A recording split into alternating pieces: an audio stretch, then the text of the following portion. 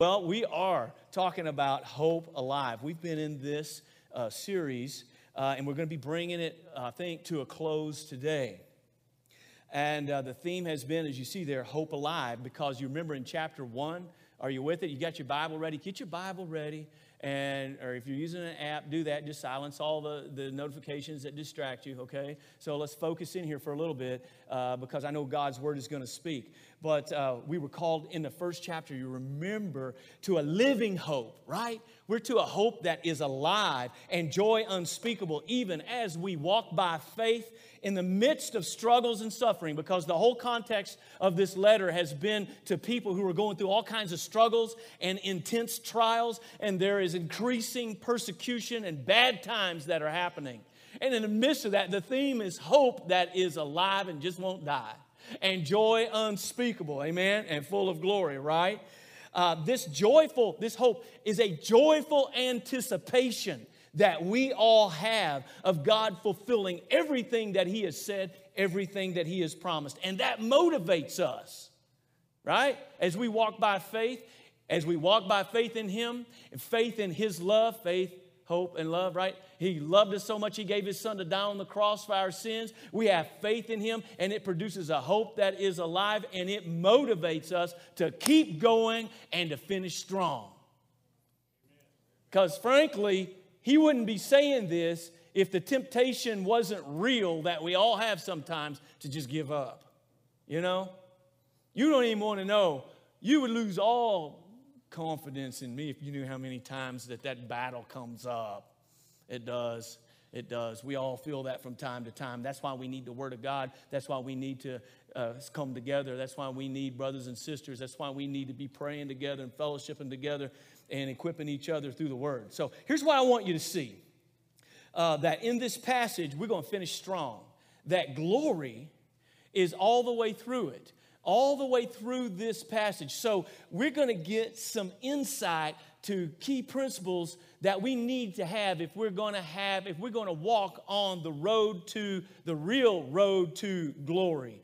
And you see it all the way through this passage, especially in verse 10. Look, I'm just going to jump in here at verse 10. I'm not going to put all these verses up there, so you're going to have your Bible ready. Some of them I really want us to pay attention to, so I will, so we can see it, we can hear it. We're going to interact with all the senses we have to compete with all the distractions that the enemy tries to provide, right? Okay, so he says in verse 10, after you have suffered a little while, all right? So this is after. We're on the road right now, right? And sometimes while we're on the road, it doesn't seem so glorious. It's the glory road. I'm going to just leave this right here. I need some freedom, okay? So it doesn't seem so glorious at the moment, right? So you got to understand it is the road to glory, to heaven. And that's at the end of the road. I mean, it's the best life you can have. It's the most awesome existence you could ever have. But there are times it doesn't seem so glorious. So that's why he says, after you have suffered, and he calls our whole life a little while. Well, compared to forever, I reckon so, right? After you have suffered a little while, the God of all grace, that is the God, all grace that exists comes from Him. He is the source of all of it. He is the Lord of all of it. It says, who has called you to His what? His what? His eternal glory. So He's not just calling us to glory. He's calling us to His glory. That's better than anything else you could come up with. His glory. And not just His glory, but His forever glory. His eternal glory. Do you see that? We're just unpacking this verse already right here. The Word of God is so alive and powerful. In Christ, you only have that because He loved you first, so much though you were a sinner, that He gave His Son, that Jesus came and paid the price for your sins. So it's in Christ that you can be in Christ when you trust Him and are saved. Now, he says that He's called you to His eternal glory in Christ. Listen to this. Will Himself restore, confirm, strengthen, and establish you. He himself. Now, some of the older translations ignore that Greek word autos that's in that text, and that translates, it's a personal pronoun, but what he's telling us, he's not just going to see to it that this happens and that you share in his glory, that you're going to be restored, confirmed, strengthened, established, and all that, but it says that he's not just going to see to it happens. He personally, himself, is going to do this in your life. It's personal. He himself. I don't know. I get all excited about that. So, okay. Let's settle down a little bit and get back in here. Let's take a deep breath. I guess just don't breathe on anybody else, maybe. I don't know. Yeah. I'm glad we've kind of got a little barrier here. So, anyway. But I can tell you this. Going through this book, verse by verse, which is one of my favorite ways of preaching and teaching, it has not been a haphazard thing that we have done. I don't know what your thoughts are, but I can tell you what my thoughts are. It's a result of being burdened by what we're going through at this time of life. At this time, I felt led that we need to study, that we need to bring out what is taught here. We need to understand it, and we need to apply it. We need to teach it. We need to proclaim, preach it. Because these are difficult days in which we live, confusing days. Honestly, though, we don't know much about suffering or persecution where we live compared to a lot of people in the world all around. Okay? We really don't. However, that's them and this is me, huh? I mean, this is our life. This is our existence. I know people have it worse, but this is my life and this is what I'm going through, and sometimes it gets pretty difficult and confusing. So, and I need help, amen? And I need hope, and I need holiness, and all of that has to come from my relationship with the Lord. I can't get it on my own. If I'm going to keep trusting, if I'm going to do what he says, keep trusting my soul to a faithful creator while doing good. So Peter is wrapping up this. Are you still with me? It's just asking, just making sure you're not getting zoned out or something here. So Peter is wrapping this letter up, and he starts off addressing the elders. Did you notice that? The leaders. So he starts there. But the best manuscripts of the Greek have a little word that some translations don't bother to even translate, but it's there, and I believe every word of this book is inspired by God. And I believe I need to look and see what these words mean. There's a little word that is in there in the best manuscripts, and it's a little Greek word that is often used conjunctionally as a conjunction. It is a particle expressing sequence or consequence. It's often used in a continuing narrative. Some translations just don't really bother to translate it, but it's there. You could translate it, therefore, or so then, or because of this. That's how actually this starts. And here in the ESV it says, so I exhort you, elders. So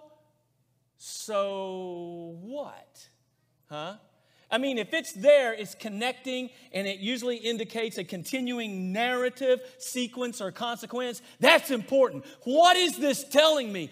It's telling me this connects to what he just said. You do understand that the chapter breaks and the verse breaks, that was later put in by man. Those aren't inspired by God. It just helps us find our way through passages easier, right? You know that. And so what I want to do is I want to find out, why is he saying it? It's important that we recognize that this closing statement here is connected to what he just said in the last part, the last verse of chapter 4. And I'll just throw that up there so you can see it, okay? I said I was. Oh, I went too far. Man, hold on. Man, we got a delay here, and I over-clicked this thing. There it is. Verse 19 says, therefore let those, he kind of summed up some thoughts here. Therefore let those who suffer according to God's will. I mean, sometimes it is God's will that we go through tough times. He's been talking about that. I don't like it. You don't like it. I'm just going to here to tell you the truth. Sometimes it is. Now, a lot of times, probably the most of the suffering we have comes because of dumb things we've done and bad choices we've made. It's called consequences. But there are times you do everything right and you're loving everybody and you're loving God, and still tough times will come and people will treat you bad even though you're doing good. So those who suffer according to God's will, he says, let them entrust their souls to a faithful creator while doing good. Did you catch all of that? I know we talked about it last week where he summed things up like this. Keep walking by faith. Keep entrusting your soul to God. Keep walking by faith, trusting Him. That means from the very depths of your heart. God has not forgotten you. Somebody need to hear that today. God has not forgotten you. He is a faithful creator. He made everything, and He is in control and sovereign over everything. He's still in charge. So, here's what he's saying as we sum it up. Sorry about that. Keep on living a life of trusting Him, even though things get rough and you don't understand it all. That's the context. That's the so. So, yeah. In light of this, he goes right. So, leaders, in light of what I just said, leaders, keep leading and keep doing it God's way. He's already reminded us that all of us in chapter 4, verse 10, have received gifts from God's varied grace. It covers the whole spectrum of everything that we need. It comes from Him. And he emphasizes here in this passage that true humility is a big part of being on the road to glory. True humility. And even when you, the reason why I need to hear that, because you know what? Even when you're suffering, even when you're going through tough times, it is possible to actually become focused on your sufferings more than you're focused on God and become proud of your suffering and conceited about your sacrifice. Oh, what I'm going through. It's all me. Oh, and if I watch out, all of a sudden my focus isn't on God, it's on me. So, all right. First of all, let's run through this. You ready? Get your running shoes on. We got to get through this, all right? And we're going to meet at 6 o'clock tonight. This is first Sunday. We don't meet every evening, but tonight, 6 o'clock, we're going to meet for just I promise you, a short time to just kind of run and go back over a little bit of this tonight and worship and pray together. All right, so let's get through this now, because we can't just, I mean, it's so vast. We could spend weeks here, but we're just going to go through it, and it's up to you to just keep absorbing it and keep applying it to your life, right? I'm not here to put on a show or entertain. We're here to get Word of God so that the Holy Spirit can apply this to our lives and mold and shape and change us and empower us, convict us, whatever He needs to do, all right? So, a word to the leaders, first of all. So, this is a big part of all of us traveling this road. Elders, he says. Now, you notice there are three things here. Are you watching this? Elders indicates those who are mature leaders. In fact, did you notice there are these three words here? Elders, shepherds, and overseers, you might say. You might be familiar with these words. Elder, it comes from the Greek word presbyteros. We get the word presbytery from that. And it is a word that literally means mature. It doesn't necessarily mean old in age, but spiritually mature. And did you notice that word is in the plural there? That there is to be a plurality of godly leaders. It's not a one-person show, because it's usually more than one can handle, and we need the accountability and the community together. There really should be a plurality of leaders, elders, he says, to this church. And then in verse 2, if you look at it, he goes on through here, and he says, literally here, he says, shepherd the flock of God that is among you. Did you see that? So the root word for shepherd is the root word of the Greek word is poimen, which literally means, guess what? Shepherd. Shepherd. Oh, we get a word from that as well. Our word comes from a Latin word in English. Our English word comes from a Latin word that means, guess what? You guessed it, shepherd. It's the word pastor. So he's saying here, could even say shepherd the flock of God. He's saying pastor the flock of God. That's what that word is. That's what that word means. It means to shepherd. And then he says, shepherd the flock of God that is among you, exercising oversight. Now that word is episkopio, which the noun form of that's a verb. I'm just trying to tell you, because I believe every bit of this is inspired. This is how we unpack it, is that the noun form of that word is episkopos, which literally means overseer. It is often translated in the Bible, in our English Bible, as bishop. So right here, you've heard these words like, well, our church has elders. Our church has pastors. Well, our church doesn't have none of that. We've got bishops. Okay, so what I want you to see here is that Peter actually uses all three of these words to apply to the same people. They are elders who pastor and bishop or oversee. So all three of those words are applied to the same. This is just something I think you need to know. He uses it. So they're overseer or watching over them. Oh, by the way, can I just give you a little more Bible lesson on this? Oh, thank you. Because I thought maybe you don't care. We'll just skip that part. No, we can't. Paul actually used this too. In Acts chapter 20, when he was on his way back to Jerusalem and he wanted to meet with some of the leaders from the church in Ephesus, it says in Acts 20, verse 17, it says, now from Miletus he sent to Ephesus and called the elders. There it is, and it's plural. Do you see it? Same word, of the church to come to him. And then he met with them, and later on, here's what he tells them in verse 28. So you go down to verse 28 in Acts chapter 20, and he says this to the elders, pay careful attention to yourselves. Watch yourself. Better check yourself. Don't wreck yourself. Okay, he says, watch yourselves and to the flock. He's using this imagery again, to the flock. He says, in which the Holy Spirit has made you overseers. There's that word again. That can be translated bishops. And then he says to care, or in some translations it says to feed, or to tend, for the church of God. So basically what he's saying is has made you overseers, bishop. And that word care, guess what? That's the exact same Greek word at its root that is translated shepherd in where we just read. Because see, when I'm reading a word, I want to know how this same word is used other places. Because context is what it's all about, right? That's how you know if we've got this right. And that's that same word in the Greek that means to shepherd. So he's saying the Holy Spirit made you overseers, shepherding the church of God, which it's his, right? It's not yours. He obtained with his own blood. So Paul does that too. He uses all three words to apply to the same people. So many people, I think, don't have a biblical understanding of what the role of an elder, pastor, bishop, overseer, watching over souls. I don't think we have a biblical perspective of what that's really about, because you might say, well, you're biased. You just don't understand me. That's what the problem is. Huh? No, we don't understand ourselves. So basically you got that just from a moment ago, that pastor means a shepherd or teacher. Oh, I had one more verse there. I'm sorry. I've got to show you another place where Paul mentioned this in Ephesians chapter 4, verse 11. You remember that? Because he's talking about the gifts and the callings. He says, and he gave the apostles, the prophets, the evangelists, and the pastors and teachers. There's the same word again. In the original grammar of that, in the Greek, that pastors and teachers seem to be connected like he's a shepherd teacher. Somebody say, well, you're more of a teacher than a preacher. What does that even mean? Because if somebody's proclaiming and preaching something, if he's not teaching something, then it ain't biblical preaching. And I probably shouldn't use ain't if I'm going to have good grammar, but I'm sorry, it just sounds better. Okay? So he says he gave pastors, teachers. Why? Why are we here? What's our purpose? To equip the saints for the work of the ministry.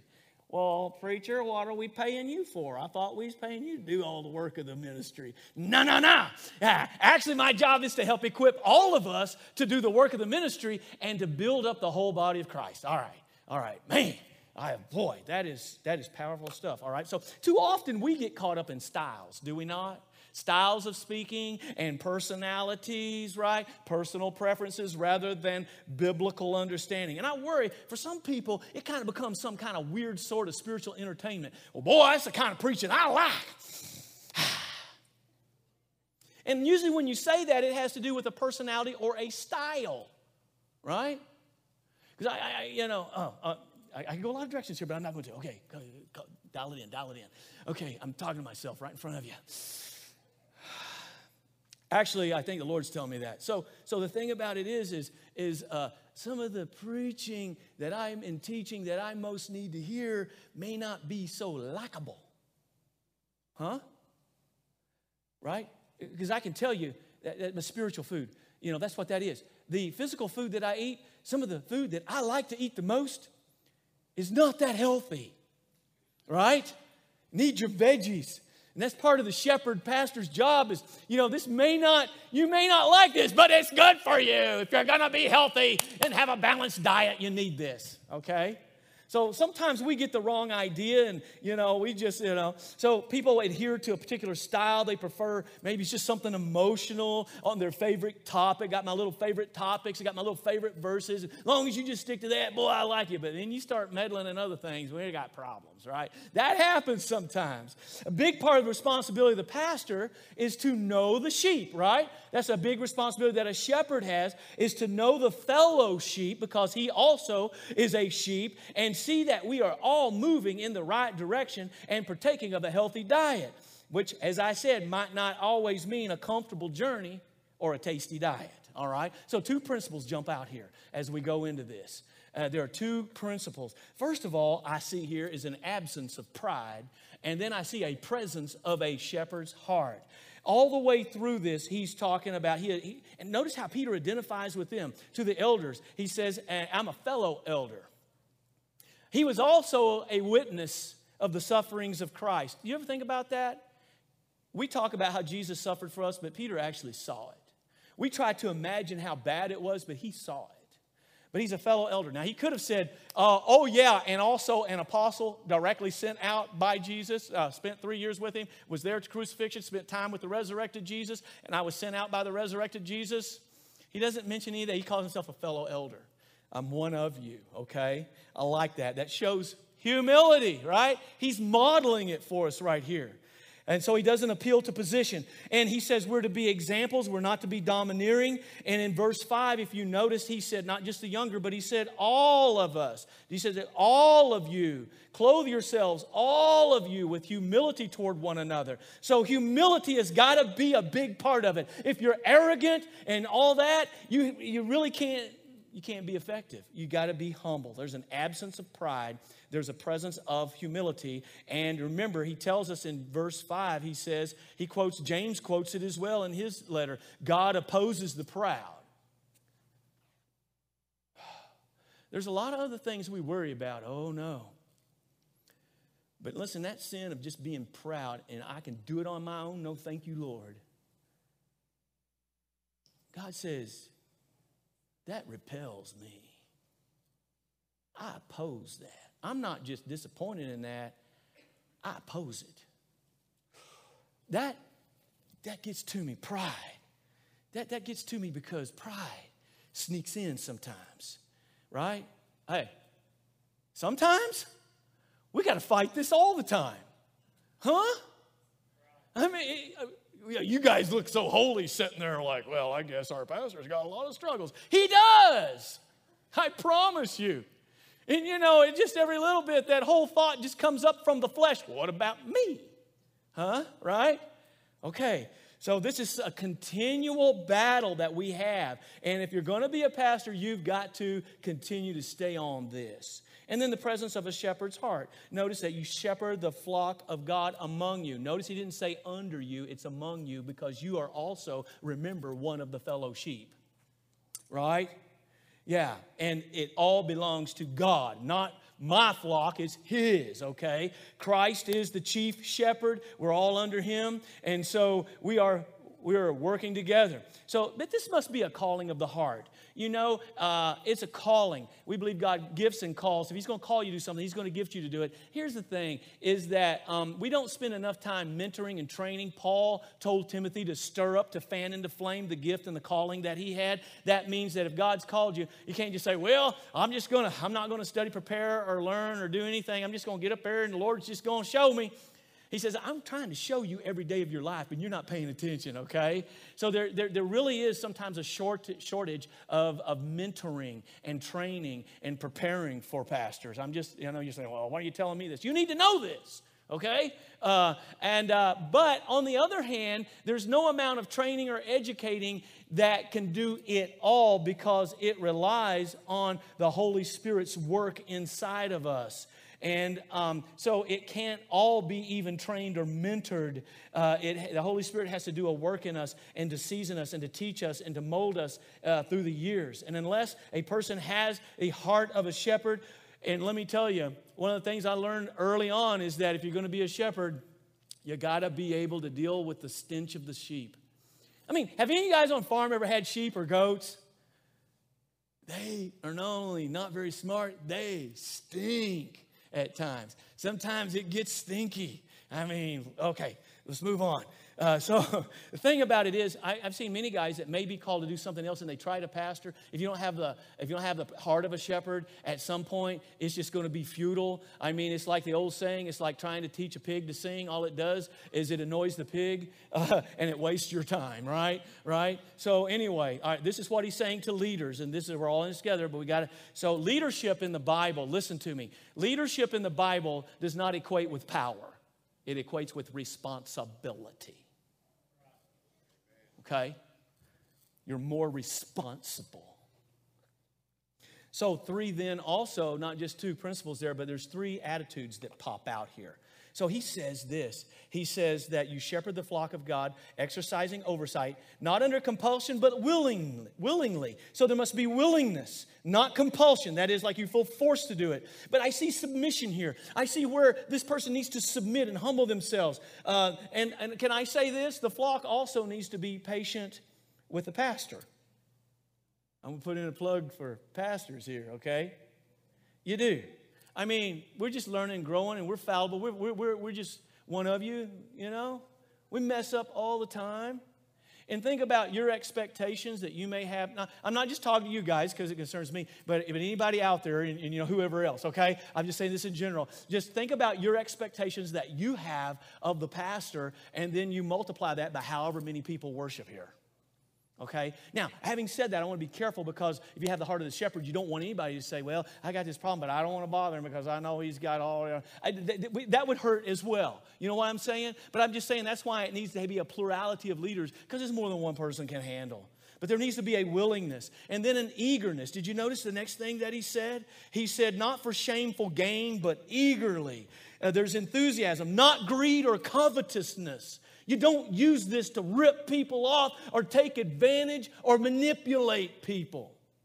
You don't try to get special perks. The old King James, that phrase is translated filthy lucre.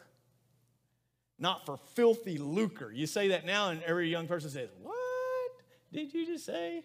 And that's what he just is mentioning here. Shameful gain. You're money hungry. You're looking to see what you can get out of it. There's plenty of shepherds out there that are just fleecing the sheep, not feeding the sheep. Okay. And then meekness. You see that there as well. Here's what he says, not domineering over those in your charge, but being examples. Did you see that there in that verse? Humility, not dominating, not lording it over them. In God's kingdom, you know, that authority equals responsibility. And we're not to manipulate to get our way. The best thing that a pastor, a minister, a leader can do is live a life of authenticity and accountability and humility. We're to be examples of living out what we're talking about. And you're going to see me struggle as I live it out just like you do. And so Paul said in 1 Corinthians 11:1, be imitators of me as I imitate Christ. So we're really just following Christ, but I want to be an example. And then think about the rewards. It says the chief shepherd will soon appear. He reminds them in verse 4 that, and when the chief shepherd, all right, we got to answer to him. I've got to answer to him. And I've got to am accountable to you. But let me tell you, I'm a little more concerned about having to answer to him. So whenever we're doing something together and you're counting on me to hold things in confidence and things like that, it's just not you I'm accountable to. It's the chief shepherd, and he's going to appear someday. But that day can be a glorious day. This is part of that glory road we're talking about, that even though it's tough and even though it's difficult, when the chief shepherd appears, guess what's going to happen? You stay strong. He's telling these leaders, you guys are suffering. You guys are struggling. Don't give up. Now, you need to do things right, but don't give up. Because when the chief shepherd appears, you're going to, listen, you see that? He said, you will receive the unfading crown of glory. You don't have it now. We're focused on being faithful now and trusting him now while doing good. And that will be later. But that's the hope. Huh? Do you see the hope there? That's what moves us forward. It's that anticipation. It's hope. Paul said in Romans 8, why do you hope for something that you have? It has to do with parts that we haven't received yet. Keeps us motivated. Got to see a bigger perspective. Don't just get honed in on what's going on right now. Lord, I needed to hear that. Okay. Yes. It leads to glory. All right, now a word to everyone. We got to move. And this focuses on humility and submission. In verse 5, because he says, he ends that thought with, all of you, clothe yourselves in humility toward one another. All of you. Younger, he puts a little word in there for the young guys. Why? Because some of the younger guys who are growing and may become leaders, it's easy for the young guys to get thinking they're all that, right? You get to thinking, well, after a while you get beat down a little bit, huh? But the young guys especially need to pay attention because you get to thinking you're a little more than what you ought to sometimes, maybe. And so he gives a little special word there. Younger, be subject to the elders, man. They've been down that road. And they say something, they know what they're talking about, okay? And he says, all of you clothe yourselves in humility toward one another. God opposes the proud, gives grace to the humble. He's quoting that from Old Testament, and that was pretty well-known saying.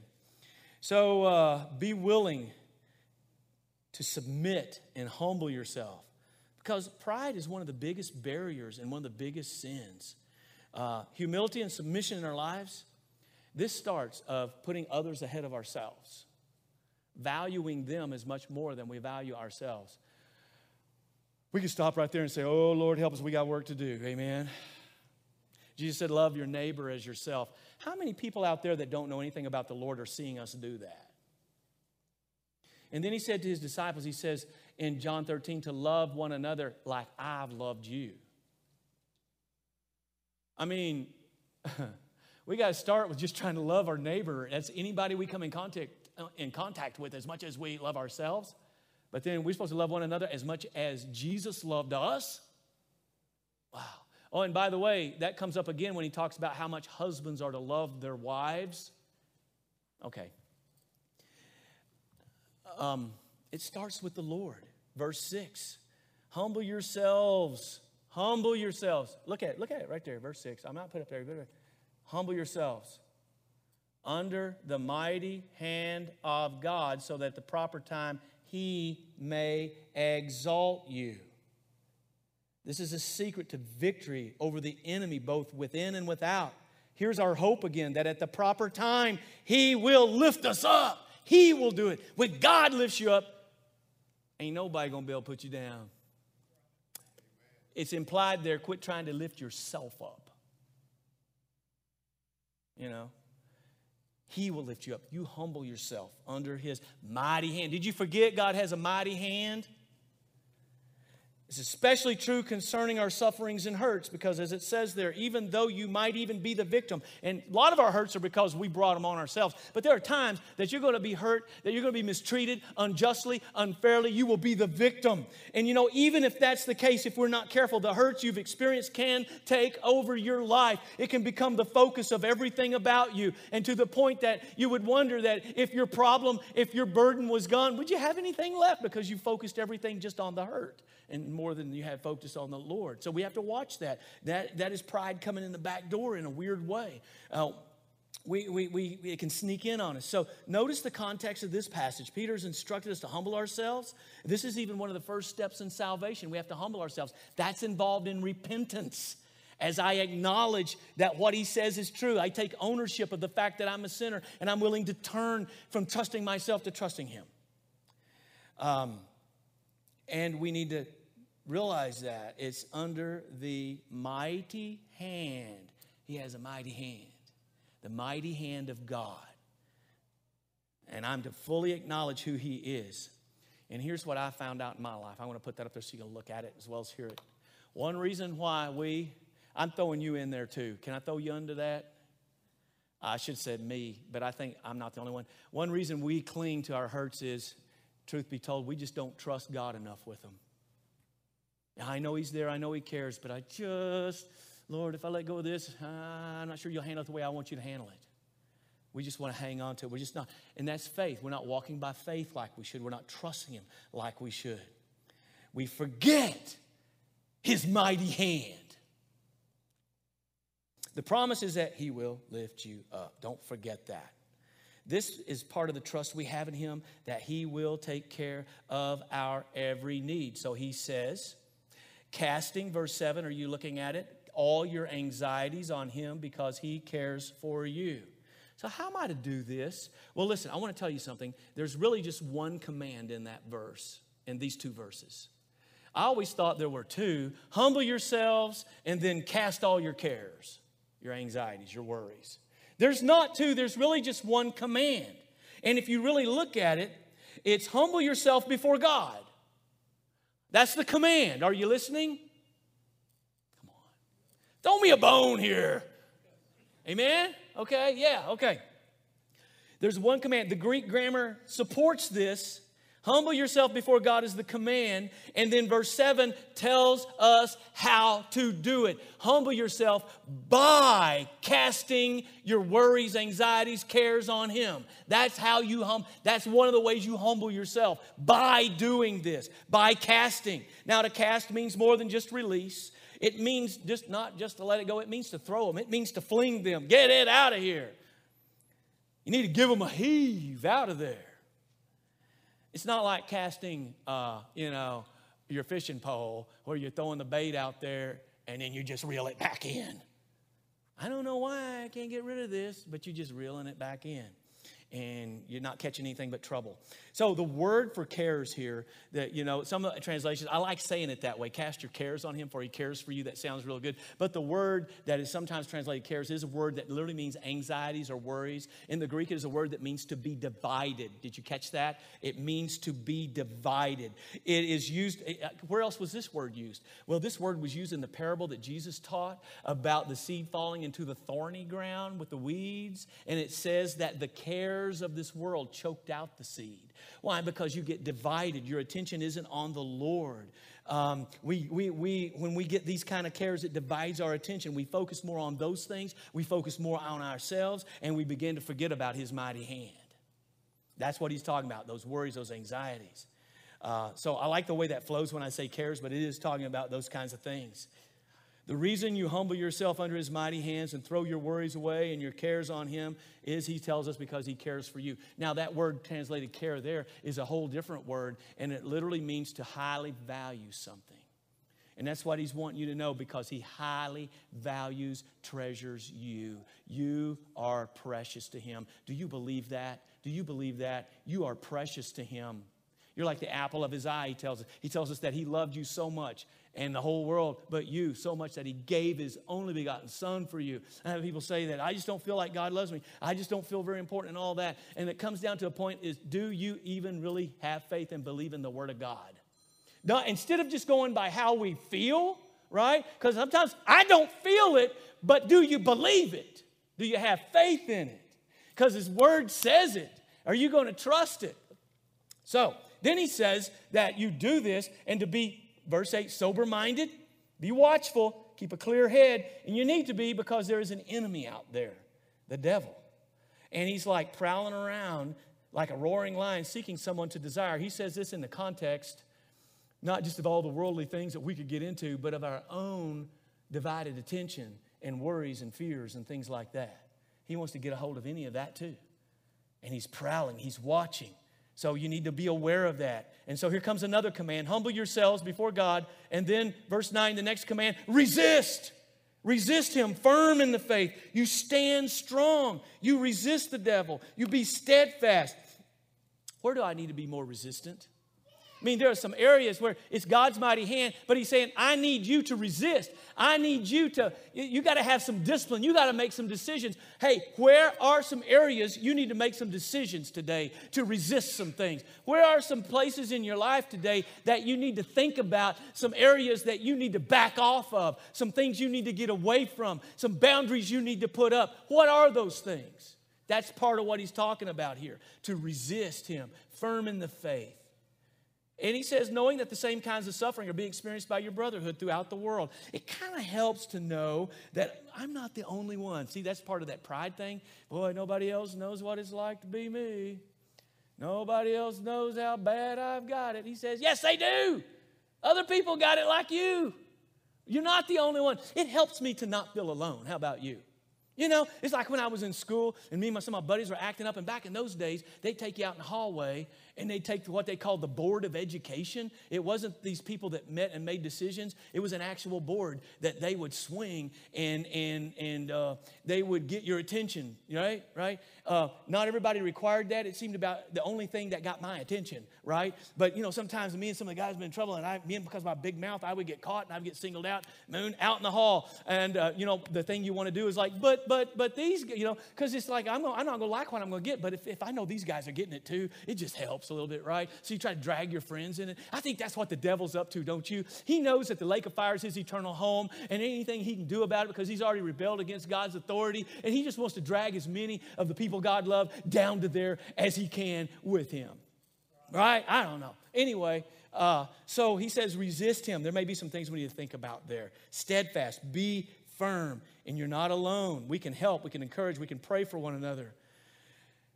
And know this. What Satan sends to break you, God wants to use to build you. Amen. I say amen to myself right there. Amen. That is right. And the last thing is the hope fulfilled. And this is the perspective. We read verse 10 to start with. After you've suffered a little while, the God of all grace. God wants us to gain this perspective from studying all this. There are going to be struggles, whatever form it takes. Know that it's just for a little while, especially when compared to eternity. Then the God of all grace, the one in charge, all grace comes from Him, will say, that's enough.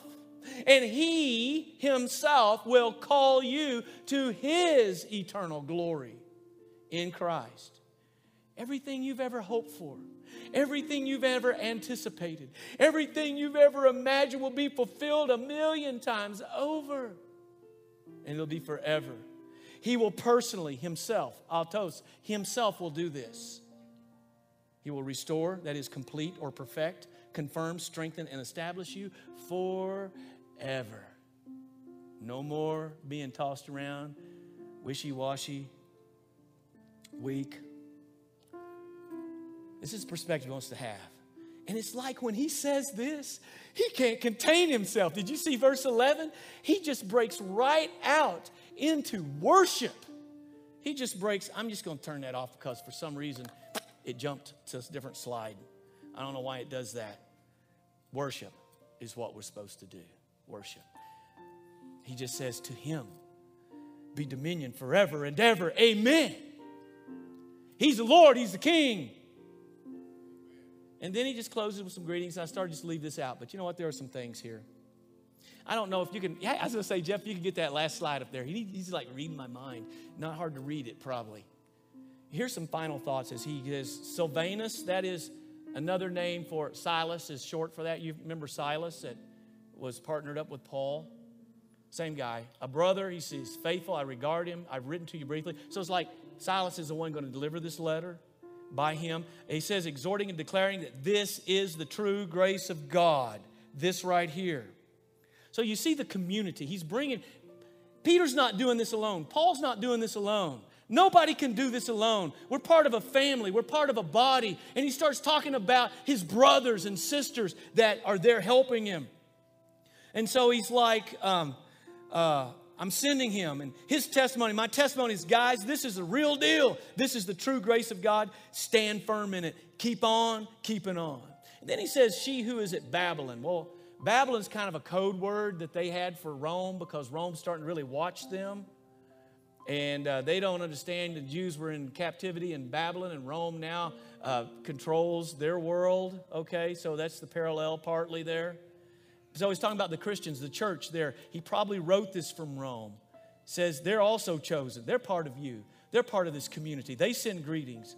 And then Mark. Remember Mark? He's a helper and a companion to Peter. He's been a big help. He's like a son in the faith to him. Now we believe that Peter supervised the gospel that was written by Mark. Mark may have struggled with Paul and Barnabas, remember, on that first missionary journey, and he went home and abandoned them.